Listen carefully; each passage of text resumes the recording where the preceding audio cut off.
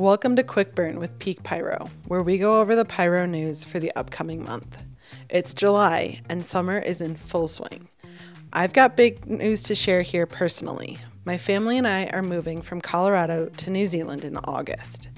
This is the realization of a long-time dream for us. And don't worry, Peak Pyrography Podcast isn't going anywhere, but it does mean that there may be some disruptions to the release schedule of the podcast.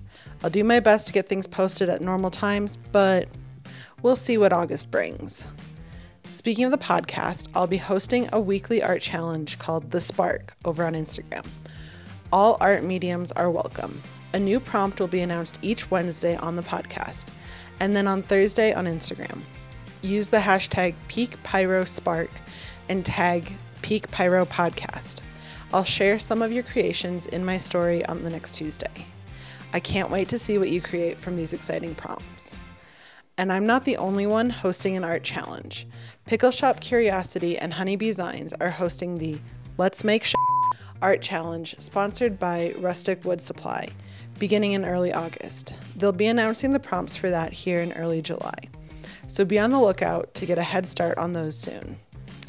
Woodburn Corner recently announced that they'll be taking a step back from their social organizing to put an emphasis on other aspects of their business and spend more time with their families. That means that Burn Club Plus will no longer be meeting, and they will not be hosting any art challenges or live classes for the foreseeable future. Like so many others, I was disappointed to hear that, but I cannot say enough about how grateful I am to Rachel and Basha for all that they've done over the past 7 years to support this community. From burnt challenges to online classes and so much more, they have become an invaluable resource to so many of us.